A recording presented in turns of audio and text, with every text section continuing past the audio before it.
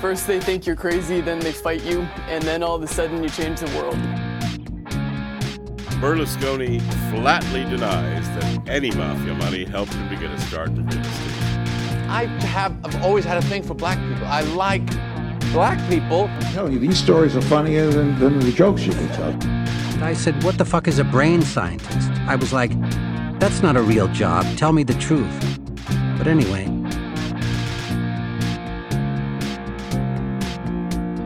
In 5, 4, 3, 2. Hello, welcome back to Grubstakers, the podcast about billionaires. Happy Labor Day to you and yours. My name is Sean P. McCarthy, and I'm joined here by all my co-hosts. Steve Jeffers, Yogi Polywolf, Andy Palmer. And so this week, to celebrate Labor Day, we wanted to talk about the real laborers, the people who do the hard work of launching IPOs, multi-billion-dollar initial public offerings. Right. And we thought there was no better example of how these are the real wealth producers in society than Adam Neumann, the billionaire co-founder of WeWork. Oh, yeah, he's great. Yeah. So WeWork is going to launch an IPO this month, September 2019. We don't know the exact date, but they're going to have their initial public offering. And it's kind of an interesting thing where something we've talked about in this podcast is, corporate media generally runs cover for billionaires, Right. doesn't really interrogate their position in society. However, in the lead up to this initial public offering, there have been prominent articles in Forbes, New York Times, Business Insider, Financial Times, Bloomberg, New York Magazine, all of which have basically said, yeah, WeWork is a Ponzi scheme. They're going to do a Ponzi scheme for an IPO. Yeah, that sounds about right. Just all over the media, and everyone's like, yeah, I guess we just do Ponzi scheme IPOs now. It's about I will community. It's about community, guys. I will say- building them. For research for this episode, I spent about 5 hours a year and a half ago on a date with someone who works for WeWork, just arguing because she hated that I voted for Jill Stein. I'm surprised you had time between her 60 to 70 hour work week. I think she managed to find time in between, in her words, scheduling when people would be fired. Yeah, for this episode, I chose to put one of the vaginal jade goop eggs in my ass, and we'll see how it lines up with the end of the episode. And so WeWork, this is the initial public offering equivalent of running into a jewelry store, smashing a display case, and grabbing everything you can and then running out. And it's just interesting where, it gives me deja vu to the dot-com bust, where we'll kind of go through Adam Neumann. Forbes gives him a net worth about $4.1 billion. It's not very reliable because that entirely depends on how you value WeWork, the company, which nobody knows how to. Right. It's apparently been valued up to $47 billion. Last year they said it was $20 billion. But there's a competing company that does a similar thing that has a market capitalization of $3 billion, even though they actually make a profit and have more square footage than WeWork. The $47 billion valuation that people is being bandied about is often based on just the amount of private investment that's been shoveled in over the past 8 years. Oh, Right. really? Yeah. So there's a few big players like SoftBank from Japan and the Vision Fund Yeah. that we'll get into. Right. Yeah, my burning pile of cash is valued at $8 billion. It's true. WeWork loses $2 billion a year. Wow. I think they lost $1.8 billion last year. They lost more than $1 billion the year before it. Well, like the other unicorn companies, which the rough definition seems to be over $1 billion valuation, but negative operating cash flow. Right. I was reading this one company, Triton Research, which does IPO valuation research. Mm-hmm. And it's pretty consistent that for every $1 of revenue that these unicorn companies make, they lose $2. What? Yep. Why is it that all these For every companies, revenue. every Yeah. one of them is hey, let's put a boatload of money into something that doesn't really work and then hope that all our competitors will die before us and we somehow remain victorious? It's a really interesting phenomenon. There's a couple companies that just live off of the idea that they can grow forever, basically. Yeah. So they're less like the popular conception of unicorns and more like the medieval conception of unicorns, which is that they'll kill you. This is the dangerous unicorn. Right, It's right. not like the friendly But like My Little Pony one. like Or- all unicorns, they're white. So I think that's pretty obvious. I do like how we've set up an economic system based around the bank robbery video game Payday 2. Get in, get the money, get the fuck out. That's right. This is like the startup economy Yeah. we've all built. Well, like the investment banks on Wall Street are helping them basically like rehearse the heist. Right. And that's more or exactly less. That's part of why they earn their fee. Right, Basically, right, it's right. how the original private investors and the founders can get in, get out, get the money. Yeah. Well, and that's something we've talked about on this podcast is, the dot-com bust of 2000, 2001 was like really kind of a pump and dump for Wall Street, where they would IPO all of these companies that had no ability to ever in history possibly make money. And so you kind of see that again with WeWork. Just jumping ahead a little bit from this Forbes article, which lays it out really well, actually. Adam Neumann, the billionaire subject of today, quoting from Forbes, seems to be using the company's IPO as another way to profit. Neumann has a personal line of credit of up to $500 million from UBS, JP Morgan Chase, Credit Suisse, all of whom are coincidentally underwriters in WeWork's IPO. Interestingly, one bank not listed as a personal lender to Neumann is Morgan Stanley, which reportedly pulled out of WeWork's IPO after it failed to win the lead underwriter position. So the entire point here is that these banks get to collect the fees and other cash incentives that come with being the lead underwriter. And in exchange, they're like, hey, here's a $500 million line of credit. And so, even if WeWork goes under, Neumann as well as Neumann will have cashed out. Right. But the banks that underwrote the IPO will have collected hefty fees and probably cashed out as well, unloaded their stock options. So it's just something where it's like, again, this is deja vu with the dot-com bust. Now, this is all legal. This is not something that's been stopped before. Like, why are we not, like, if it's so similar to something that clearly crippled the fucking economy, how is it not something that people are going, hey, let's stop this thing? It's all legal, baby. Yeah. Really? It's all legal? Yeah. As far as like the fees that Right, Wall right, Street right. firms are getting for underwriting this deal. Mhm. Wow. That's Right. nuts. I mean, their fees probably exceed the $500 million line of credit. Sure, yeah. Interesting. Right, and so Adam Neumann's got a $500 million line of credit. Oh, no, man. God damn it. Adam Neumann's got a $500 million line of credit. He's, according to the Wall Street Journal, cashed out at least $700 million of his personal stock. So it's like, again, like you can argue about if he should be worth $4.1 billion based on this valuation. He's already exited with at least $1 billion. Really? This company has never made money, and it's like, it seems like a giant pump and dump scam on Right. all investors, which we'll kind of go through a little bit more here. But I guess one other thing is you mentioned SoftBank, the Japanese bank. So in 2017, SoftBank, they launched the Vision Fund, which is a $100 billion fund, which includes $45 billion from the Sovereign Wealth Fund of Saudi Arabia. And so in 2017, they invested a little more than $3 billion in WeWork, but they wanted to invest more, but apparently the Saudi investors got nervous. Aw. So I just like that the people who thought it was a good idea to murder a Washington Post journalist in an embassy were also smart enough to figure out that this was a scam. Right. Yeah. I mean, they totally got away with murdering Khashoggi. In retrospect, Yeah. like we all Yeah, thought they they're were like- just being dumb, but Yeah. no, they knew. That was a You pretty want to solid. roll the dice twice. And like even they're like, I don't want to push my luck. Yeah. Well, and it's interesting, like, and we'll kind of go through this with Adam Neumann and his wife, but it's the new culture of how scams sound, where it's just all this new agey post-capitalism bullshit. It's the same old capitalism, but we talk about and they talk about we're not selling office space, we're selling community, Right. and all this shit. Oh, another fun Yeah, it's thing. the share a Coke. Yeah. WeWork refuses to call tenants. They call them, quote, members, and they refuse to use the word tenant anywhere. I got a member for them. But I guess we should just note, Oh, no, man. we should note for people not familiar with the WeWork business model. They rent office space on long-term leases, like 15-year leases, and then they sublet it to usually small business startups, but more and more big name companies as well.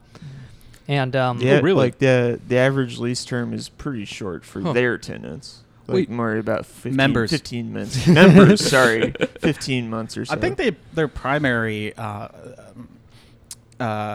membership is bored trust fund kids Sure. trying to tell themselves that they're working. You're telling me there's big company members now too? That there's companies going, let's invest in me. Is it like incestuous in that the companies think that WeWork would be popular, so they want to put money in it as well? Or is it less incestuous and more those companies are idiots? That's mainly okay. Like almost all of their members are like small businesses of like 5 to 20 people or so. Oh, okay. And there's been a few more like large members. I'm just gonna switch to tenants because this is easier. Gonna whip out this large tenant. Yeah, there's been a few large scale tenants, but basically it's just all small businesses. Sure, that makes sense. Yeah, that need like cheap, like you don't even own your own desk sort of setups. Right. yeah, we had to call the sheriff's department to forcibly end somebody's membership.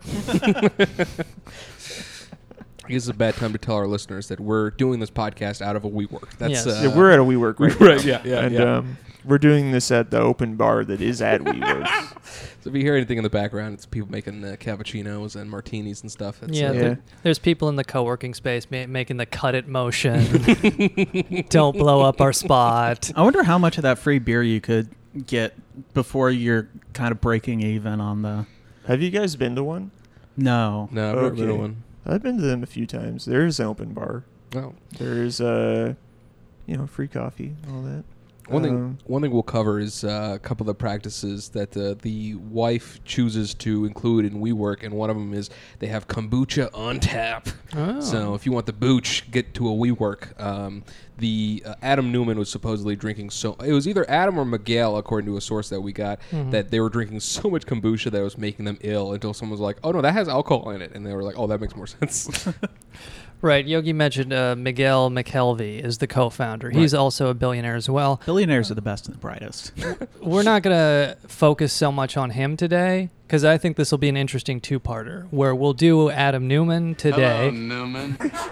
We'll do Newman today, and then we'll do Miguel McKelvey after the federal indictments come out. Right, of course. So we can follow up once they have all fled the country to avoid their wire fraud charges. Renting an apartment out of Monaco with Ghislaine Maxwell.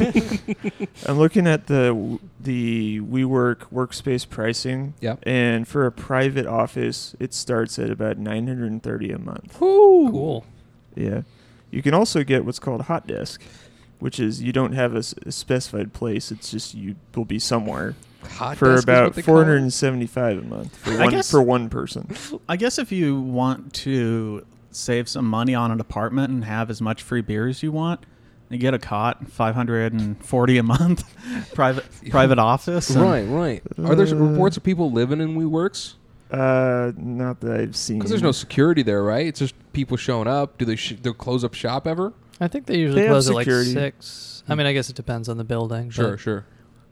But, Interesting. yeah. Oh yeah, no, I'll close up. Yeah, you go on. You go on home.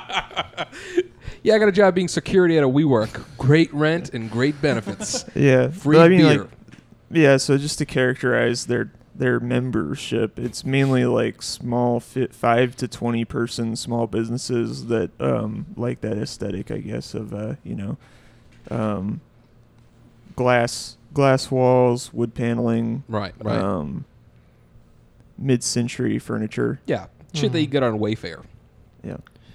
Right. Like, and, a lot of companies have gotten into this whole co-working space kind of thing and, whatever other buzzwords. But I guess before we start with kind of the chronological biography of Adam Newman, I did want to mention the one thing that essentially why everybody thinks this is a scam, and I really do personally believe it's impossible for this business to make money, Right. is they have lease obligations. We mentioned they mostly don't own their buildings. They just get these 15-year leases or however long it may be, and they have lease obligations totaling $47 billion, which oddly enough is like the highest valuation for them I've seen.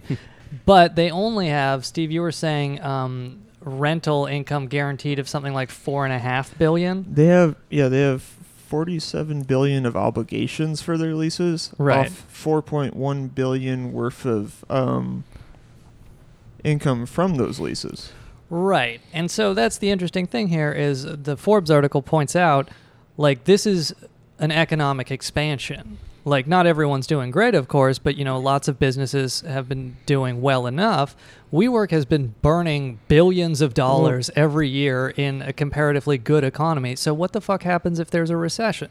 Well, they've been filling the gap basically with private investors so far. Right. And they want the IPO to bail out some of the highest percentage ownership and also the founder.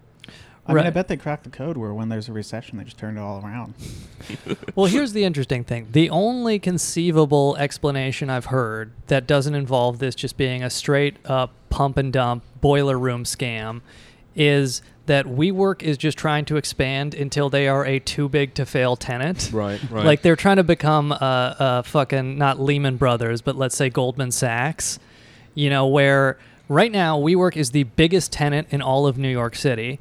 They are the second biggest tenant in London next to the British government. So it's like all of these offices have these office spaces have these long leases with WeWork. If WeWork buckles under, then it's like either the idea is the entire rental economy will collapse. Hell yeah. Unless they renegotiate their leases, or just the fucking government has to straight up bail them out. Right. I'll be honest. Like usually these learning about these billionaires and all their corruption and shit, it leaves me with a pretty bleak feeling. Mm-hmm. But the idea of WeWork completely collapsing and destroying the rental market just fills me with joy. Well, I mean, you gotta hope that there's maybe a Sanders administration. Sure. By the time they really go under, but. Well, I've noticed, like, doing this podcast, the billionaires that, like, we've almost 2 years now, the billionaires that I really hate are kind of like the Warren Buffett, like, I'm a good guy, Yeah. But, like, these kind of Adam Newman people where it's just like, yeah, I'm just openly where it's just like, I'm just openly doing a boiler room scam on the Dow Jones Industrial Average. Try to stop me. On some level, you almost respect that. You're like, he recognizes they killed Epstein in plain sight. You can get away with shit now. So yeah, why not just do a fucking a pump and dump scam in front of everybody's faces and be like, yeah, I don't care how many people write about this. If all they have to do is break the cameras and pay the guards enough to lie, it's not that much. There's a lot of different ways to characterize the precarious position of WeWork, but one way is in terms of its occupancy they can handle in a downturn. Right. Mm-hmm. And Regus, however you want to pronounce that, And Kelly? one of its biggest competitors. They compare themselves in terms of, a lot of people have compared them in terms of what occupancy they could manage in a downturn and still Maintain. be able to co-working space? be able to pay interest on all of their obligations and not just be a complete Ponzi scheme. And it would in a downturn, a lot of people estimate WeWork would go down to about, like, if they go below 85% occupancy, they're pretty screwed. Really? Mhm. But compare that to Regus, where they're at. That's Regus's occupancy rate in an upmarket. Oh, so interesting. they're relatively more efficient in terms of what they can handle in a downturn. Right. So Yeah. Regis actually has their company set up so that if they... So wait, 80% is high for Regus? Like, that would be good for them?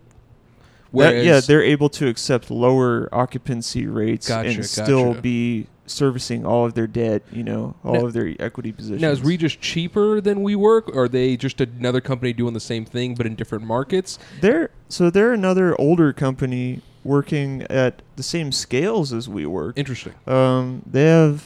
They have residential and commercial properties just like WeWork. Mm-hmm. A lot of people have said, like, why should I care about WeWork if another group has already been doing basically the same thing? Right.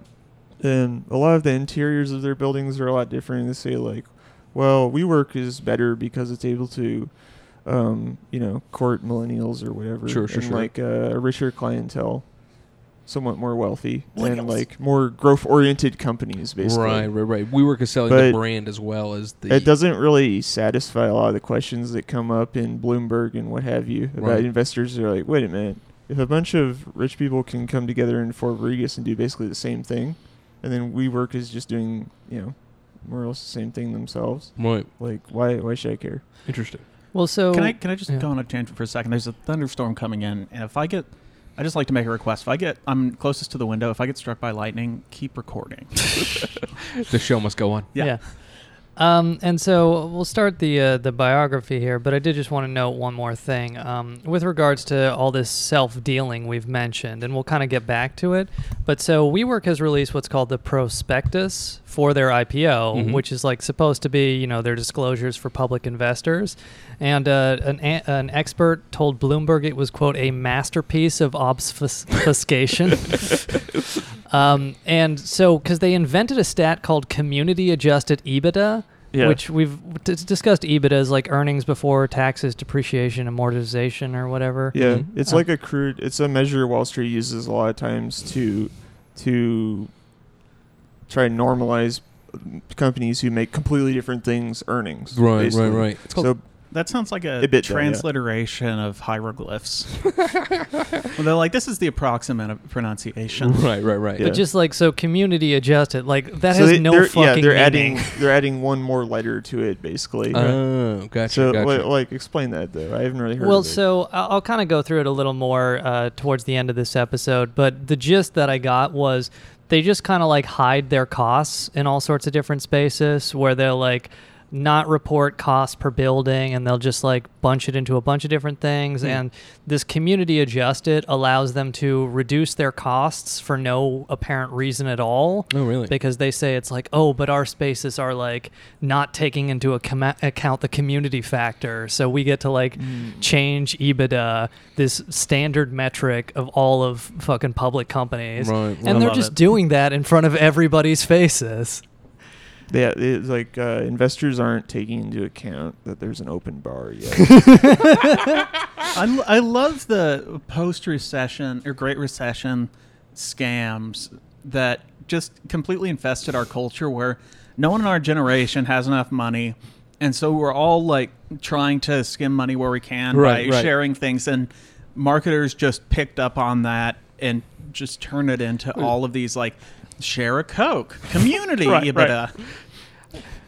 I love it because it's the equivalent of like, hey, we'll share our Netflix password with you if you join us. It's like, there's no real fucking benefit to it except the fact that you can get a slightly better life at a cheaper value. Yeah. So like with EBITDA or EBITDA is like something only really Wall Street analysts would ever care about EBITDA. But they're adding on one additional letter to it basically, and makes it even more tenuous as a measure of evaluation. Right. Blue community EBITDA. Eiffel 69. So I guess one other thing to mention is Ashton Kutcher, who you might know from That 70s Show. He's been a big... You mean Jobs? Yeah, he's been a big tech investor. Like, I think he made a lot of money on Uber and shit. Yeah. But so he's been a strategic partner of this company and He's promoting... strategically pouring money into corporations that lose millions a day.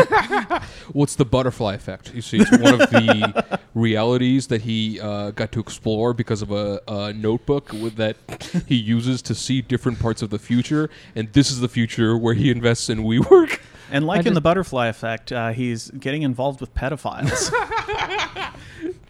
I just like how nobody considered the optics of having the star of the TV show Punk'd front and center promoting your pump and dump scam. No, we need him because he was doing an Indian accent for Pop Chips, and that's really the brand WeWork needs to exemplify. Great. It would be great if the first day of the IPO, Ashton Kutcher walks onto the floor of the New York Stock Exchange and goes, "There's a camera right there. There's a camera right there.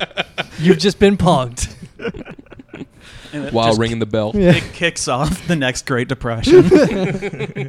Ashton Kutcher kicked off the Depression today, and honestly, the closing bell has never sounded worse. All right, so let's kind of talk chronologically about Adam Newman. And then I have an idea. Oops. Oh, this is one of the more dystopian things I've ever heard. Now, let's set this up correctly. So this is, we were talking about Ashton Kutcher is the strategic partner. So WeWork does these creator awards. They do all sorts of promotional bullshit. It's coincidentally mandatory for employees to attend. Of course it is. And it's if they don't attend, counted against their performance. So it's just an extra way of squeezing more hours out of people. But these creator awards, they award. It's like a Shark Tank, but new age stuff. Sure. So this is a promotional WeWork video, it's about a minute long, where Ashton Kutcher and Adam Newman are hearing the pitch of an audience member at a WeWork Creator Award. I have an idea, but just to start, we do a pitch on the spot, and let's see where it goes. I like this. Okay, raise of hands. One, that was first. Here's what we're gonna do, because we just invented this, so we're gonna do this on the fly. I need 2 minutes on the stopwatch. Ashton's gonna shoot a few questions at you, and let's see where we go. All right, hold on. I'm hitting the 35th floor. Let's go. Elevator pitch. My name is Sarah Martin McConnell, and I founded Music for Seniors. We connect live music programming to older adults. Many of them have Alzheimer's, and we need to keep them active and engaged. And guess what? Participating in live music is at the top of the brain gain food chain for keeping your mind active. Sarah, WeWork couldn't be happier than to give you the $50,000. It's yours. It's done. Let's go. What a fucking dystopian future we live in. It has the most you can't see it, but it has the most game show like Deal or No Deal look to it at the end of it. Man, I just hope that old people listening to live music know that if it wasn't for Ashton Kutcher, they wouldn't be able to get live music in their life streaming to them. First of all, live music streaming isn't live music. It's just a performance that you're streaming. This whole thing makes me so mad. I mean, if they try to go with real live music, that would be the most diarrhea-smelling auditorium. Yeah. Oh, yeah. In Nashville, where this took place. Ashton Kutcher's like, is it Alzheimer's because you forgot the good pitch? Burn! Face! But I just like these are the people who control capital distribution in this country and society. It's like, yeah, just you got 2 minutes to beg us for $50,000. Right. And if you look at the YouTube video, more dislikes than likes. Official WeWork promotional video. Man. Only 7,000 views for something that would probably cost more than that to produce. Yeah, at least. Yeah. That's 7,000 views on that horse shit. Yeah. They couldn't even get the people that pay their fucking wages to watch this stupid video. How fucking dare they? Like, there's even like some. We'll get to this more later, but Adam Newman's wife is a cousin of Gwyneth Paltrow, and there's an interview with Gwyneth Paltrow and his wife. I think her name's Catherine. I'll look that up in a moment. But it's only on Facebook. You can't find the video anywhere else, and it's pretty obvious wherever else they put it, they took it down because of hate comments and low views, most likely. I hate when I'm drinking free beer at the WeWork tap space and that idiot keeps taking the aux cable and putting on the WeWork promotional videos. Rebecca Newman is his wife's name. So I just realized how dystopian the name WeWork is. Oh my god! Just now? Yeah. Tell us about it. WeWork. Oh yeah, don't even get me started. And they have all these other companies, WeGrow, and we'll get into them a little bit in a minute. But just, I mean, it's a real Arbeit macht frei thing. Yeah. WeWork. Well, and I think we'll get into this right here. So Adam Newman is born 1979. Hello, Newman. Shut the fuck up. That's what I meant to hit earlier. So Adam Newman, we'll get into this right here, is Adam Newman is born in 1979 in Tel Aviv, Israel. And so he talks about... Oh, that's what his weird accent is. I thought it was Belgian. Yeah. So he talks about growing up in a kibbutz, is an Israeli community facility. Though I guess I'll just start with reading from Forbes. And then we can play this other drop of him describing the kibbutz. So, from Forbes, Newman was born in Israel to a pair of doctors who divorced when he was young. He lived in 13 places during his first 22 years, including 2 years in Indianapolis and a stint on a kibbutz where his mother was the doctor. He lived in 13 places growing up. A former Palestinian's home in the Northwest Bank. A fully furnished former Palestinian's home in the Midwest Bank. Yeah, I got the inspiration for WeWork when I kept seeing bulldozers destroying non-community spaces. He's giving a TED Talk. One day we can turn all of the West Bank into a shared co-working space. WeWork West Bank. the IDF is the largest tenant. You see, Palestinian homes are very exclusionary private spaces, but if you just knock down a wall, then it becomes a community space where you can build a kibbutz. So continuing from this Forbes description, so he was on a kibbutz. His mother was the doctor. Quote, severely dyslexic, Newman couldn't read or write until 3rd grade, but still won entrance into the Israeli Navy's elite officer program. I mean, a lot of billionaires are dyslexic. Yeah, that's their go-to, I couldn't read good. Challenge story or like struggle story. Right. Because it's something that like does affect their life, but then doesn't, because none of these people are ever like, I mean, except Naval Ravikant, who was like, I read 90 books every second. Like the rest of them seem to not need to know how to read. Reading is not necessary to become a billionaire, apparently. Why is dyslexia actually like a higher proportion of billionaires in the general population? I think it so. It sort of seems like it. Well, I think that just from all the people we've covered. I mean, but also I think it's a part of the struggle before they become a billionaire. It's the whole idea that like if they don't have anything to claim that was difficult for them, we would look at them. It's like not having a sense of smell. Exactly. Right. It doesn't affect their life necessarily, but it's something that would make a regular person be like, man, it must have been so hard to not be able to read. Maybe all billionaires know one doctor who's like, yeah, I'll write a note saying you had dyslexia. Yeah, most likely. Put some struggle on that story. Why not? It's like anyone who's like raised poor. It's not, I have dyslexia. It's like, I have trouble reading and I don't know why. Right. So we mentioned Adam Newman's born in Tel Aviv, 1979. His parents are part of the first graduating class of Ben Gurion University Medical School. That was founded in 1969. At the age of 9, his parents divorced. This is from Haaretz. And so he's in Haaretz. He's in Indianapolis for a bit. You got to pronounce the Aleph, Sean. Yes. So he's in Indianapolis for a bit. Then in 1990, they come back to Israel from the U.S. Quoting from the same article, it was important to my mother that we do something special. That's how we came to be at Kibbutz Niram. She worked as a doctor in a nearby hospital and also as a doctor in the kibbutz. And he went to the Shah Hanegev School, which is located near the Gaza Strip. So he grew up right on the border with Gaza. But I did want to mention one interesting thing about Kibbutz Niram. He had some fun childhood antics, sawing open water pipelines going into Gaza. Kids will be kids. They couldn't drink clean water for a whole week. Yeah, we'd play these games where we'd put fireworks in the tunnels, bringing medical supplies in. And then we told the IDF that they had missiles. So fun story from Kibbutz Niram. So it's founded in 1943. It should be noted the Nakba is the common name for in 1948. About 700,000 Palestinians were expelled from their homes, mostly through terrorist violence and intimidation, coinciding with the founding of the State of Israel. Many of them are still alive today, but of course a lot of their descendants are alive.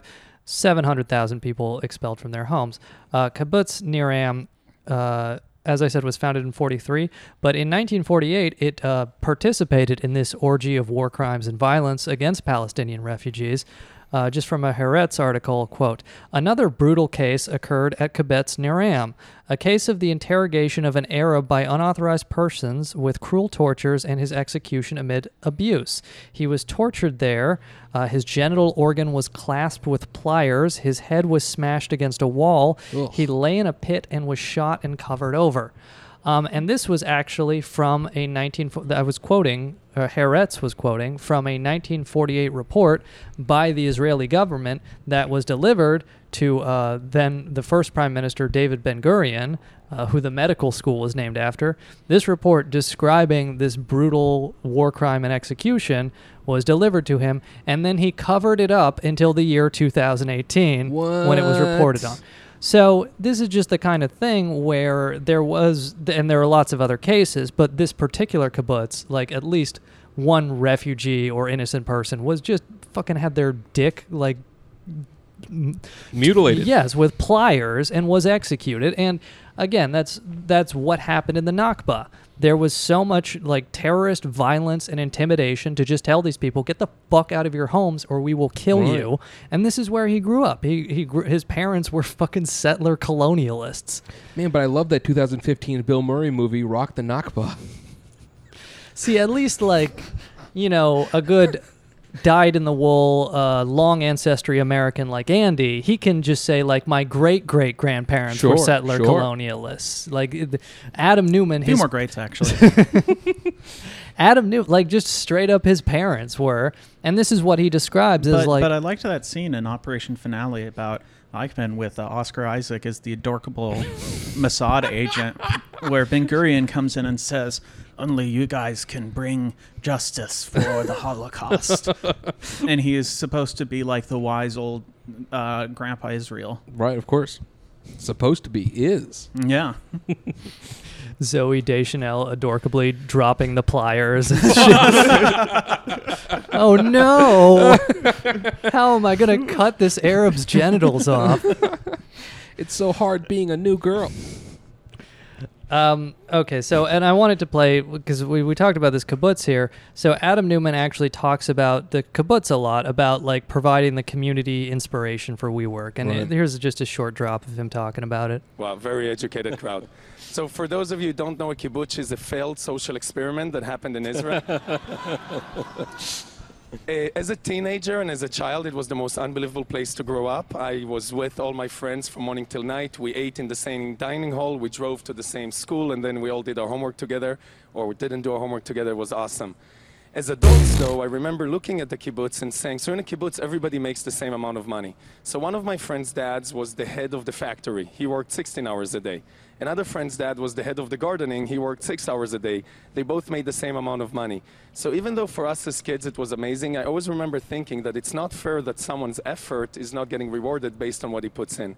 And I've had a few discussions with Google about this. They sometimes call us kibbutz 2.0, but I think a little bit of a capitalistic kibbutz. So on the one hand, community. On the other hand, still you eat what you kill and you get what it is that you did. And every person... It's very unfair that people are not getting the reward for all the hard work of starting a pump and dump scam. Wait, I thought I thought with the kibbutz, they just get the same hourly wage. So, like, if you... Well, it's nice that the people who make not that you're kibbutz making the same. don't eat what they kill. All I know is he doesn't eat considering butt. how it was founded. Yeah, then they'd be cannibals. Yeah. Yeah, I don't know, Steven. That's an interesting question because I thought they just made the same wage. Right. They didn't get paid the same. Right. I don't know. For 6 versus 16 It hours. sounds like a child's interpretation of what the kibbutz is may not be the best source. Yeah, my friend's dad, he worked 6 hours a day as a janitor, whereas I worked 16 hours a day defrauding public investors and pension funds. And I don't think it should be we get the same amount of money. And that's the WeWork philosophy. I don't understand why, if I flip burgers for 3 hours and you eat burgers for 3 hours, why your burger weight is inside your mouth. Oh, man. WeWork is going to be destroying so many IRAs. Yeah, certainly. Yeah. 401ks. Go ahead and hit the pause button on this episode and find out if your 401k is invested in WeWork. And if it's in an index fund, the good one, it probably is invested in WeWork. Right. Put it in bonds. Yeah. James Bonds. It really is just like a tragedy where 401ks are all tax subsidized, so just the working public writ large like bankrolls these scams. Yeah. Oh, yeah. So Goldman Sachs gets to like IPO it and exit, and then all the people with 401ks are just going to have no idea that they're getting fucking hosed on WeWork. But we'll see how that all turns out. I did want to mention one other story from the kibbutz. According to Forbes, he remembers that it was hard for him to make friends at first. Adam Newman does. However, his family had the only VCR, and Newman finally got some kids to come to the house and watch movies. But the VCR was gone. His mom had taken it to the hospital for a 24-year-old cancer patient with little time left. The other kids were extremely understanding, and we still ended up hanging out, Newman says, tugging at his shirt, his face reddening and his eyes tearing up. The funny thing is that everyone soon completely forgot about the VCR. And then one day, 2 months later, we came back into my house, and the VCR had returned. Nobody had to ask why. So he's the kid who had the Star Wars toys at the daycare. Yes. And that's just like, I mean, first of all, that's a dumbass story. But it's also just a way of illustrating he was the rich kid on the kibbutz. Right. And so, because it's like, it's kind of hard to trace where exactly his startup capital came from. But all the other kids had Betamax, and none of the cancer kids wanted to watch Betamax. They needed a VHS, because as we all know, between the wars of VHS and Betamax, there was more pornography on VHS, and the cancer children, that's all they wanted. Probably one of the most brutal wars in the region. All the other kids were jealous because we got to occupy the house of the family who had a VCR when they fled. And they didn't have time to take it with them. By the way, I know it's a quick addendum, quick aside, but you guys know that that's true, right? The VHS Betamax war was won because there's more pornography on VHS, and then the same thing happened on HD DVDs and Blu-rays. Japan chose Blu-rays, and that's why Blu-rays won that war. And if you are not worried about like the face fake things, the fake swap things, that's 100% coming from the porn industry. The technology to replace people's faces to make it look like celebrities is instilled inside porn and celebrity fake porn. So if you're worried about porn taking over the universe, it already has. So the Israeli, so Adam Newman serves in the Israeli Navy for 5 years, 1996 to 2001. I did do a basic effort attempting to tie him to shelling in Lebanon. There was Operation Grapes of Wrath in like 96 where they shelled Lebanon and killed a bunch of civilians, and they were doing that sporadically all the way up through 2001. Oh, did he waltz with Bashir? Yeah. But, I when they say shelling, I don't know if that's field artillery pieces or Navy ships or whatever else.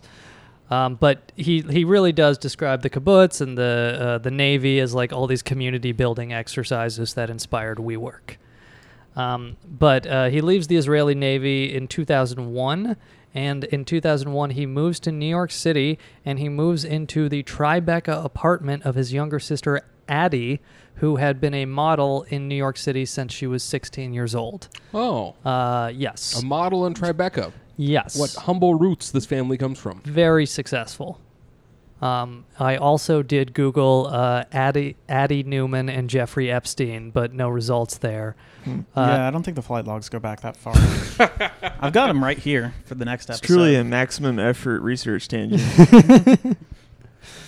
Though, interestingly enough, Adam Newman, as of 2018, has invested in Ehud Barak, the former Israeli prime minister. Go back. What was her last name again? Newman. Oh, yeah. Okay, go back to 90. ADI Newman. They go back to 95. I'll start scrolling. Mm-hmm. Thank you, Andy. Yes. A resident Epstein expert, Andy Barr. So Ehud Barak was former Israeli prime minister who said he's visited Epstein more than 10 but less than 100 times. All the way up to at least 2016. I bet the cable companies took this guy's lead for building a fucking window. Yeah, we'll be at your place from 1 p.m. to 10 p.m. the next day. So in 2018, Ehud Barak has a medical marijuana startup that Adam Newman has invested in. Of course, why not? So, that's his 6 degrees of separation with Jeffrey Epstein. Wait, Ehud Barak has a medical marijuana He does, startup? yes. Soon we're going to see weed. Spelled in the French OUI, weed. That's a decent idea. Weed company. Yeah. So the way Adam Newman describes it, again, in 2001, he moves to New York City. He lives in his sister's Tribeca apartment. He describes his life in New York as going to clubs and, quote, hitting on every girl in the city, unquote. He goes to city school at Baruch College in 2002, majors in business. And he kind of pitches the initial idea for WeWork there. Though apparently his professor doesn't go for it and is like, this is an obvious Ponzi scheme. But it's funny, like he talks about, this just shows teachers don't know what they're talking about. What was his pitch like, I wonder? He's like, what if I got a lease on a building, and then I lease it out for relatively shorter periods of time than my lease. What if I did that? Ashton Kutcher was in that room. Revolutionary. Yeah, what if I just get like enough institutional investors to be like, yeah, we could dump this on the public. Right. Yeah, so according to Business Insider, he said the idea was it was like a entrepreneurship competition, and this was killed in the second round because a professor didn't think Newman would be able to raise enough money to change the way people live, unquote. And on some level, that professor was right. Right. He was just like, yeah, I have to imagine that the public markets will function at the most basic degree possible and prevent this. What year's all this shit going on? 2002. Okay. So this is all pre-2008 crash. And so he drops out of business school, Adam Newman does. The way Adam Newman describes it, he describes WeWork as his fourth business and his co-founder's fifth business. So another thing we've talked about is like they have enough money to fucking fail. Right. Like they're living in he's living in a Tribeca apartment. His two parents are doctors. Yeah, he's dropping out of college. Right. Like yeah, you can be a serial entrepreneur a little bit easier when you have that background. So he's at this business college for a bit before he drops out. He starts out, his first company is an idea for women's collapsible heeled shoes, and then he launches a company called What a dumb idea. Yeah. Collapsible heels. What are you, dense? I don't know. You can walk more comfortably. Nobody gets heels to be comfortable. That's like inherently... That'd be like a sports car that turns into a minivan. Like, it doesn't make any sense. Wait, they collapse into flats, I guess? I guess so, yeah. Idiotic. That's the stupidest thing I've ever heard. If any of our listeners actually bought a pair of these. That's like the cargo zip-off shorts thing. Like, it seems like a decent idea and concept, and then you see anybody wearing it, and you're like, you're the dumbest person in the street, and you're the least fashionable person that's ever existed, wearing zip-off cargo short pants. You make cargo pants into cargo shorts, and then you have two sleeves. Where do you put the sleeves in? Well, they're cargo shorts, so you just put them in the pockets. You didn't own any zip-off cargo pants / shorts? I only wore those for most of my life. Okay, because I wore those in middle school. Union Bay. That was my brand. Okay. On days where, you know... You could go either way. Yeah. A little bit too hot, a little too cold. 65 degrees or so. Yeah. I just realized nobody should read too much into a former IDF member moving to Lower Manhattan in 2001 and being put up in a luxury apartment for some reason. His second business is called Crawlers, and he's selling baby clothes with built-in knee pads. Ugh. And apparently the slogan was, quote, "Just because they don't tell you doesn't mean they don't hurt." Wow. Unquote. So he's selling those two babies. And then from New York Magazine... Here's my next idea. They're dog goggles. Just because they can't talk doesn't mean their eyes don't need blocking from rain. Yeah, it's literally like the pitch from It's Always Sunny, like kitten mittens. Right. And it's like, here's the thing. They might not be the worst ideas, but the fact that this idiot was like, this is going to be my business. Ugh. That's an idea that within 3 seconds somebody should go, buddy, move on. Baby crawlers with knee pads is just as good as baby gas masks. Sure, there's some application for it, but the reality is most babies don't need gas masks or knee pads. Unless they're living in the Gaza Strip. But the knee pad thing requires more creativity than his actual business now. Right. Like having subtenants in lots of commercial buildings requires like no creative energy. Exactly. Whereas the kneecap thing does. He made knee pads for babies so they could more efficiently suck Jeffrey Epstein's dick. It was Mossad's top priority. There's got to be a better way. So just from this New York Magazine profile... it does seem like when he did the baby knee pads thing, like right after that, some mentor took him aside and was like, I know you're trying to scam people.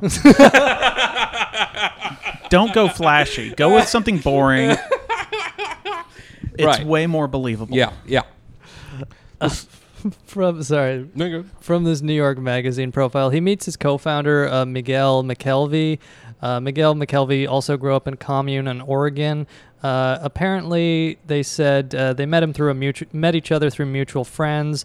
From the New York Mag profile, McKelvey had a job at a small architecture firm in Brooklyn where he worked on a few early American apparel stores. One of his colleagues was Newman's roommate. When McKelvey went over there to their apartment, he was taken aback by the casual vibe of the place. The door was left open and people were hanging out, chatting, and playing guitar. I didn't know Israelis at the time, he says. Now looking back on it, this was a very Israeli environment, just open door policy, unquote. And yes, there's an open door policy unless you are a medic trying to leave the Gaza Strip, in which case you will be shot through the heart by a sniper. Yeah. Before we started the episode, I looked into the commune Miguel was at in Oregon, and it is not the Rajneesh commune that was featured in the Wild Wild Country documentary on Netflix. I don't know what commune it is. Unfortunately, the state of Oregon has had many. But the other thing is that during this time, when Rebecca Newman and Adam Newman have been dating for a little bit and they meet Miguel, the name of WeWork was created by their mutual friend Andrew Finkelstein, who Adam Newman met on the roof of his building one night. And Andrew Finkelstein chose the name WeWork, or created the name WeWork to pitch to them, but originally their company was called Green Desk. Right. So, and the story with Green Desk, again, it's like hard to get info on their startup capital, but it seems like they were both clearly rich kids. Yeah, clearly. So the story with Green Desk, according to New York Mag, is basically this. Like they mentioned that Newman was subletting some of his space. I don't know if this is still the Tribeca apartment or some other, but it's like, okay, so he has enough real estate in New York to make money subletting it. But the story is Newman persuaded his landlord, Joshua Gutman, to rent him a floor in Brooklyn, and they launched Green Desk. Hell yeah. Slip of the tongue, but also true. So he persuaded the landlord to rent him a floor in Brooklyn, and they launched Green Desk, an earth-friendly co-working space. It was a hit. Newman and McKelvey looked to expand to Manhattan. Gutman instead wanted to fill vacant spaces in his Brooklyn building. They sold him their stake in Green Desk for $3 million and bet their winnings on a Manhattan co-working space that became WeWork, the first WeWork. So just an interesting thing here is like, I guess it should be mentioned, I worked in Brooklyn real estate. I was a real estate rental salesperson. And just something that's kind of under-discussed is, you know, the Hasidic community and their ownership of, like, so much of Brooklyn. Tread lightly, Sean. They won't rent to you or do business with you if you're not Jewish. Yeah. Like, every single New York rental firm has to have a Hasidic member, like a Hasidic co-owner or co-founder, just because, like, that's the only person who can make a connection with the community. So it's just one of those things where, you know, we talk about connections. Like, clearly Adam Newman had some money, but these various New York landlords go into business with him partly because he is Jewish. So do you think that if he wasn't Jewish, he wouldn't have been able to have done the WeWork that he did? Absolutely not. Just because you just can't deal, particularly with Brooklyn real estate, without either being Jewish or having a partner who was Jewish. But what I wanted to mention... Send your "this podcast is anti-Semitic" to @SeanMcCarthy.com at Twitter. What I wanted to mention is, so, and that's just like, again, a weird story where they get this landlord to rent them space in his building. No explanation of where they got the money to rent this space. You have to assume they just grew up with money. They rent this space, and then he buys them out for $3 million. And this is their startup capital to go into their next venture, which is their Canal Street property. They now have more than like 66 New York properties, but their first one's on Canal Street. And then the one other story of their startup capital is, so they get this $3 million. 2010, they found WeWork. And there's a Hasidic landlord, a guy named Joel Schreiber, who, according to The Real Deal, after they cash out, Newman and McKelvey are looking for space for their first co-working. Right. And they go and meet this Hasidic landlord, Joel, and he doesn't want to rent to them, but he wants to invest with them. Oh, interesting. So he invests $15 million. What? And the interesting thing is, according to The Real Deal, this landlord, Joel Schreiber, he's involved in over 12 money-owed lawsuits. Like Really? 12 people have sued him, or at least at the time the article was written, they are ongoing, that he embezzled or stole money from them. What? Including a woman who says she invested $5 million with him, all of which he stole right before he invested in WeWork. Oh, wow. So it's just like one of those shady New York real estate stories where, again, so apparently they get $3 million from selling the space to this landlord who for some reason trusts them enough, and no explanation of where their initial money comes from. So they get the $3 million, then they get another $15 million, at least $5 million of which was just straight up stolen from someone. Right. Yo, that's crazy that they were like, "Hey, we got this business idea," and he's like, "I just want to put money into y'all." It'd be like a dealer showing up and you want to buy drugs from him and being like, "You know what? Let me see if I can buy your supplier instead." Like, that's crazy. Right. I don't want your services. I want the service. Right, and so the way this is kind of described in the New York Mag, That's got to be money laundering, right? That's got to be he was trying to move some money around and was like, "You know what? I can put money into y'all. You kids seem like you're going to make some money from this stupid venture." Yeah, and so the way that the New York Mag describes their initial startup, again, 2010, is like McKelvey. He has the architecture background, so he's kind of the one who makes the initial distinctive WeWork spaces. They later bring in other people as well. But Adam Newman's whole deal is he's like the charisma pitch man. So he goes around to these various landlords, and I did just want to quote from this this New York Mag profile. He struck a deal for WeWork's second space across from the Empire State Building while polishing off a bottle of Johnny Walker Black with David Czar, whose family owned the building. After touring a property owned by Jared Kushner, then a young real estate mogul, Newman coaxed Kushner into a bar for shots of tequila and later settled a dispute by beating him in an arm wrestling match. Oh, my God. Newman and his wife Rebecca remained close with Kushner and Ivanka Trump. The past 10 years was the decade of I, he said in 2011. This decade is the decade of we. And so, I mean, that's like the origin story. Again, we've kind of mentioned how networking works in these power circles is like, yeah, he just meets like Kushner and these other real estate fail sons and is like, hey, let's go get fucked up and party. And, then it's like, yeah, sure, I'll sign out my dad's building lease to you. So it's like that's, this is the fucking skill that we're all told is so much more valuable than everyone else's contribution to the world and society. So you're telling me if you can arm wrestle and drink, you can, and are Jewish, you can become a success in New York real estate. You have to be good at arm wrestling. You got to be able to drink, but also, most importantly, you probably need to be Jewish. Yeah. Well, at least for Brooklyn real estate. Oh, sure. I bet it'd be a benefit all around the world too. It is true. The market value of a person who's able to spend more than 2 hours with Jared Kushner is $1 billion. And so, I guess we'll kind of expand more on the story when we do a future episode on the other co-founder, Miguel McKelvey. But with the time I have left, I just kind of wanted to kind of drill down all of the self-dealing going on and all of the different ways this is probably a pump and dump scam. Sure. Hey, before we do that, I just want to talk about his wife, Rebecca Newman, real quick, because this lady is heading We Grow, which is a new venture that is partnered with WeWork, which is schools for kids that, I mean, honestly, just seems like, it's filled with like mysticism and education. It's not really we're great teachers. It's literally just give us more money because we can make money from your kids showing up at WeWork Enterprises. And I bet there's some sort of like WeWork employees get cheaper. Oh, you mean community? That's what you're describing. Yes, I've described community. Yeah. Her story, real quick, is that her brother passed away when she was 11 years old. He was about 23 years old, and that was very detrimental. She goes to Cornell for like business, but then hates it, and then does a lot of spiritual stuff. She trains in India. She goes to India. She trains with the Dalai Lama. She gets a yoga certificate. She is, white lady spiritual to the bone. And she marries Adam during this whole fucking baby crawlers incident. And then she's also a cousin of Gwyneth Paltrow. So anything that the brand Goop does, Rebecca wants her employees of WeWork to do. And one of our sources sent us some information that they were at a speech given by the WeWork people. And apparently the founder's wife made everyone go on like a yoga executive retreat with the focus to teach women employees to support their men. And her husband, Adam Newman, tried to walk it back in the intro speech, but she cut him off and was like, no, I meant what I said.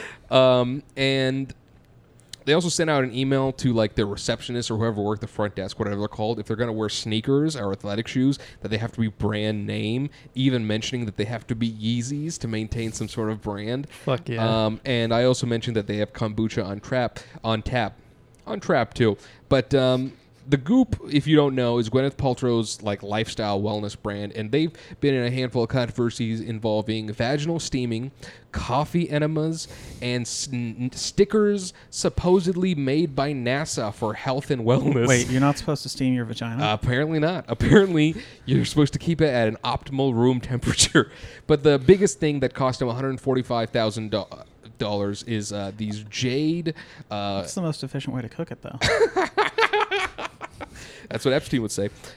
These jade fucking vaginal, I don't know, eggs that Gwyneth Paltrow's company told women to put in to feel more one with oneself. And so Gwyneth Paltrow's cousin, Rebecca Newman, is a partner in this whole WeWork thing. So the entire brand identity and the brainwashing symptoms of WeWork come from Rebecca Newman. Right, and so it's interesting where the IPO perspective lays out that Adam Newman, regardless of how shares are distributed, Right. will always have controlling interest in the company. Oh, really? So, like, there's all this self-dealing compensation that we'll get to in just one second, but, like, the perspective essentially says, like, if you don't like this, tough. Like, you could buy this entire company, you can't change any of this. Here's the thing about vaginal eggs, too, is when you take it out, 24 hours later, it's bigger than before. But the other part of that is his wife, Rebecca Newman. There's another part of it, according to the New York Times, that says that if Adam Newman is disabled or killed or whatever the case may be, Rebecca Newman takes over the company. Oh, wow. Look at that. So it is just something where, well, I guess let's just kind of, to skip ahead a little bit, we mentioned they launched 2010. They're able to do a bit of business because of the recession. Like landlords are having trouble finding tenants, and then these, co-working subleases. They're able to like continually build through various investors such as SoftBank in 2017. But it's, it's not a company that's ever made money. It's just always been growing kind of on the Google or Uber, I should say Amazon or Uber premise that like if you just become so dominant in the market, you can lose money forever, and then eventually you just make money because you're a monopoly or whatever the case may be. If you build it, they will come. Yeah. Okay, so we mentioned the community adjusted EBITDA. It's earnings before interest, tax, depreciation, and amortization. What is the vaginal egg adjusted EBITDA? So again, this is like a standard accountant approved way of measuring a company's performance. Just according to New York Mag, the community adjusted EBITDA excluded many costs like marketing, construction, and design that WeWork claimed would disappear once it reached financial maturity. In an attempt to show it could make a healthy profit. The Financial Times dubbed WeWork's doctored version, quote, perhaps the most infamous financial metric of a generation, unquote. So, they're just making up stats and all this kind of shit. Again, according to Wall Street Journal, Adam Newman in the lead up to the IPO, which is always a great sign when they're dumping out in the lead up to the IPO, he's dumped out at least $700 million worth of stock and pocketed it. Most founders wait until after the IPO. But and, he's purchased penthouses in Gramercy Park, West Village. These are like $28 million, $11 million townhouse, large Westchester farm at $15 million. Just all these kind of investments. But so I wanted to go over this Forbes article lays out some of the official or some of the self-dealing. So this is from Forbes. At least 4 buildings where WeWork is a tenant, Adam Newman owns and then rents back to WeWork. Wow. Apparently they've like divested this in the lead up to the IPO because they got called out on it. Sure. But it was like clearly still a profit. Like the Wall Street Journal reported that WeWork had paid more than $37 million in rent to an unnamed, quote, principal stockholder, unquote, which is very obviously Adam Newman. Yeah, he is the landlord in a couple of cases to WeWork. Right. So it he's is able to give them like what some people think are sweetheart deals. Mm-hmm. Well, he's also just kind of taking investor money and pocketing it in his own properties. This would be like a red flag to most investors for an IPO. Right, and that's just kind of like the blatant self-dealing where they're like going to put this in some sort of trust because they've been called out in the lead up to the IPO. But just for years and years, WeWork was paying rent to buildings owned by Adam Neumann, which very clearly for the company's health and financial prospects, it would be better if the company just owned those buildings outright. You know, so it's like very blatant self-dealing going on here. According to Forbes, another example is Adam Neumann has been borrowing from WeWork. The company has made multiple loans to Neumann personally and to his personal LLC at interest rates below 1%. These loans have been repaid, but the below-market interest rates suggest Adam Neumann was getting a clear benefit. Another example, they've been employing family members. Newman's wife, Rebecca, we've mentioned, is a co-founder of WeWork and serves as the CEO of the company's education business WeGrow, which we mentioned, but like people make the allegation that they essentially just set up a school for their children using WeWork, company money and time. And, you know, like Rebecca gives these interviews where she talks about like community and growth and like the world would be better if everyone just attended a WeGrow school and then they wouldn't do global warming. And it's like WeGrow charges $42,000 a year in tuition. So I'm not sure how your strategy is going to fix the world. Right. Wait, I've got some audio of Adam Neumann negotiating the rental price with himself. Yeah, let's hear it. I don't know. They're deranged. Hello, Neumann. Hello, Neumann. That was it? Just take that last part, the last two. The gur? The hello Newmans in quick succession. Gotcha. I don't get why people don't like me online. How much of this do you want in? This was your idea, Yogi. It was. Hello, Neumann. I wrote down on my phone, Seinfeld Newman drop ? And Andy went, yes. Hello, Neumann. I don't want to be Orientalist, but Yogi is the most devious member of this podcast. Oh yeah. Oh, you damn right. Where he will give Andy sound drop setups, knowing that Andy will be blamed online for them. Well, listen. Damn you, Seinfeld. That's Adam Neumann cussing out one of the landlords. So just continuing. So Rebecca, his wife, we've mentioned, is the CEO of WeGrow and also like will take over the company if Adam Neumann dies or is disabled. Right. WeWork also employs another member of Newman's immediate family in a senior role, and it paid another family member to host events related to the Creator Awards in 2018. These are the ones where Ashton Kutcher and him are giving out money. Mm-hmm. So it's like, yeah, they're employee family at all these senior levels. Oh, and then this one's so blatant. They most recently rebranded the company from WeWork to, quote, the We Company. But the company, in order to rebrand, the company paid Newman's personal LLC $5.9 million for the rights to the, quote, We family of trademarks. Oh, wow. So they rebranded the name and paid him almost $6 million for the We trademark. What? And so the company's dual-class share structure means public investors will have no recourse to stop the self-dealing and personal profiteering.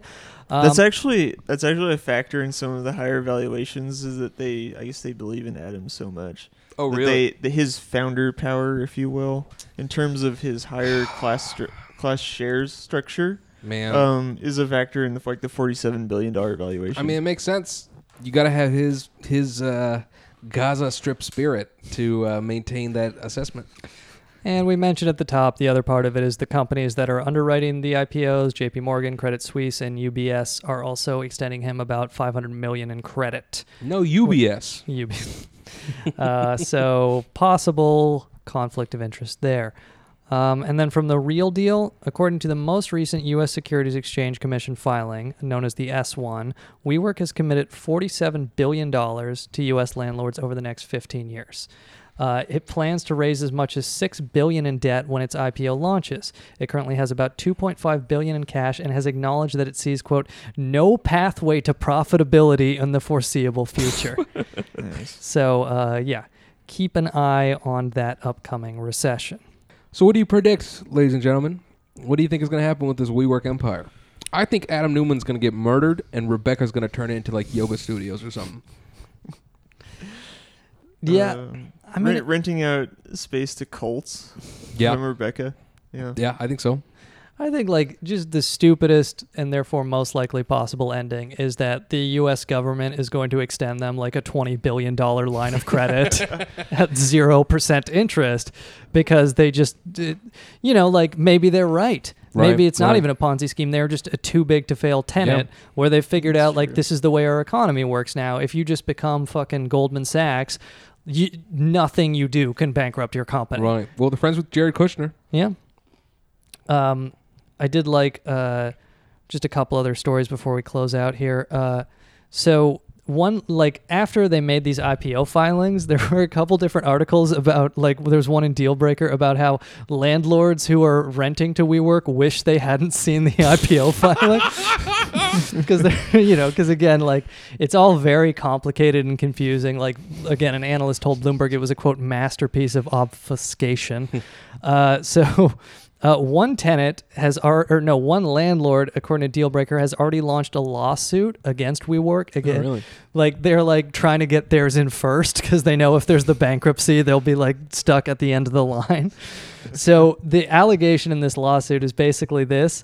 They allege that WeWork transferred liability for the lease with this landlord from its parent company, WeWork Incorporated, to a newly created WeWork Companies LLC, which just happens to be a shell company that nobody can establish any trace for at all. Oh.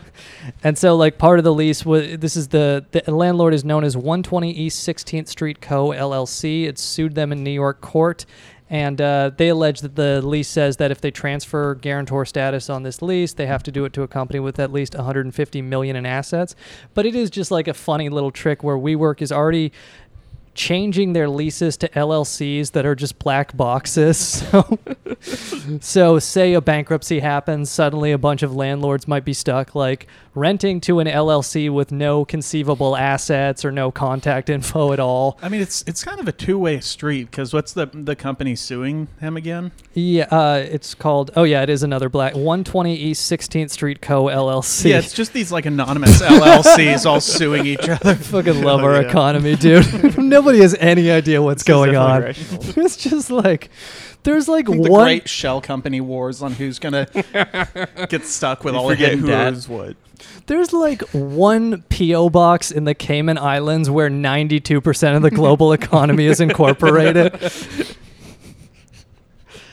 And then so another thing is there's a Wired article about like WeWork using like facial recognition bullshit in their work to check, joy of company employees and potentially in future maybe they'll be sharing this info with people who rent from them and telling them, when their employees are smiling and what they are doing with all these other very Orwellian facial rec technology. So we'll see if anything happens with that. It should be noted that WeWork has been able to keep costs in check by avoidance of union labor. They had some sort of dispute in 2015 with the cleaning workers union.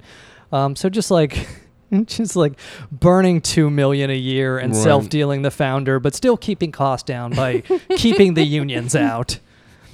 If there's one constant amongst all these billionaires, it's union busting.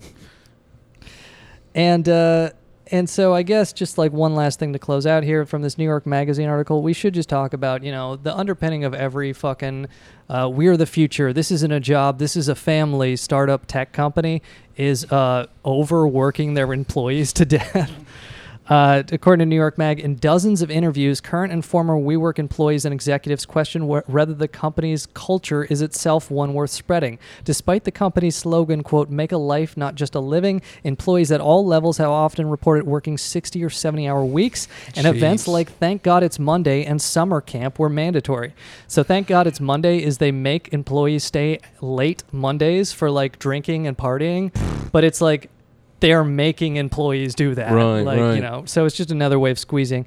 And we mentioned the summer camp is where they like kind of go away and like drink and party and mandatory camp.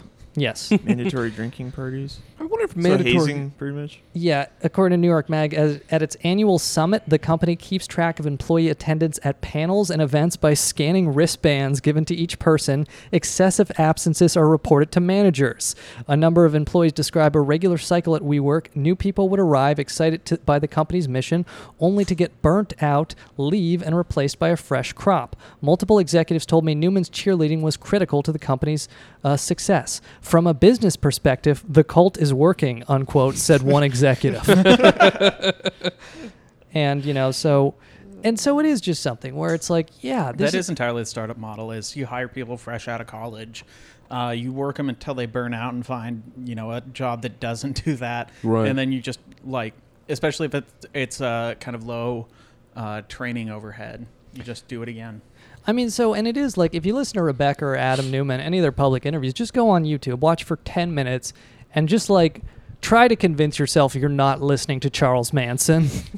Because it's this is a fucking cult. This is all their rhetoric, is all this they talk about, we're not a rental or we're not a landlord, we're a technology company. Right. This is where all the WeWork value, because it's just the usual Web 2.0 app bullshit where you take an existing business model that doesn't work, you slap an app on it, and you do a bunch of fucking techno jargon and millennial and community and all this other shit, and you just keep doing that until you have a $47 billion valuation on a $1 to $3 billion business, and then you fucking cash out, and it's other people with 401ks and public pensions that are left holding the bag.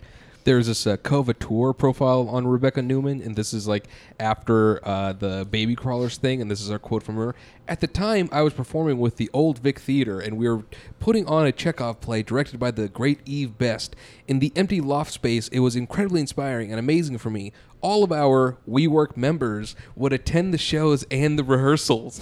Once we were doing an acting exercise, and Eve had us running up and down the stairwells, screaming at the top of our lungs, and all the members ran out to see what was going on. It was very fun, very artsy. We like to say that we consider ourselves artists in business. It's the merging of those two worlds that has been very unique and exciting. That made me realize that the baby and knee pads thing was Chekhov's fraud. One last thing from the New York Mag. Multiple people told Adam Newman has expressed a desire to turn over 20% of WeWork staff every year. He denies this, but there have been at least 2 publicly reported rounds of mass firings, which the company said involved culling unproductive workers. But again, this is just work people 60 or 70 hours a week, and then fire them when they burn out. Right. And then you've got a new crop of fucking people to exploit and run into the ground. And, it's like we said, it is just a cult thing. We should mention, we don't have time to go into it too much, but there have been various sex harassment and other overwork lawsuits. A woman said that she'd been groped at both the company summit and summer camp by colleagues. Really? So there's various lawsuits for overwork. But I guess we'll see what happens with the scam. We'll see what happens with the public IPO. But 2 last things I wanted to close out on is, according to New York Mag, in 2015, a landlord kicked out 2 tenants' rights organizations from their offices in downtown San Francisco to make way for WeWork, which reportedly offered to pay double the rent. Really? So it is another part of it is, we've mentioned the avoidance of union labor, but we've also mentioned kind of this close relationship with landlords where it's they can burn $2 billion a year to fucking expel tenants' rights organizations from offices, and it's yeah, of course landlords will work favorably with someone who helps out their class interests. But I did want to mention we've talked a lot about how this is a cult and how, the language of cult membership and how this really convinces people that this is some sort of revolutionary new thing when it's just a business model that's old as time, that doesn't make any fucking sense and is going to get anybody who invests in it, just straight up hosed. And so this is from the Wired profile. We've mentioned these creator awards, and, he's talking about...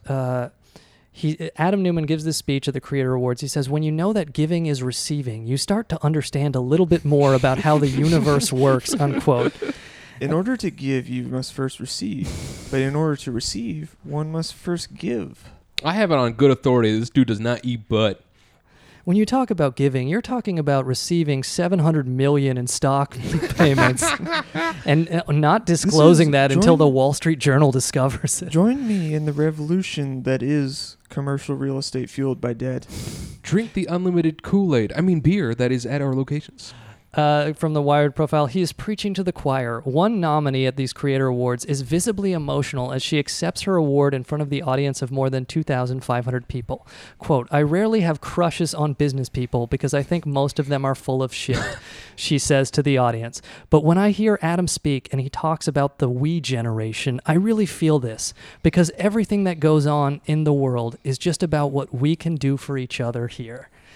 And so, I mean, that's it in a nutshell. It's a cult. It's convinced people that, up is down and that capitalism is good if you just throw the word kibbutz and we on it. And at the end of the day, we'll see who's left holding the bag. But keep an eye on your family and friends if they start talking in WeWork lingo and excluding fucking investing in the IPO. Cut them out of your life. But, I guess we'll follow up. It's a big topic, so if we missed anything, feel free to hit us up, grubstickerspodcast@gmail.com. And, again, check your 401ks, stay out of WeWork stock. But if you want to be risky, put that shit on puts, baby. Fucking short that on the way down. And with that, this has been Grubstickers. I'm Yogi Boyle. I'm Andy Palmer. Steve Jeffers. I'm Sean McCarthy. Check us out on Patreon. 40 more. Andy Licks the Bull. Mm-hmm.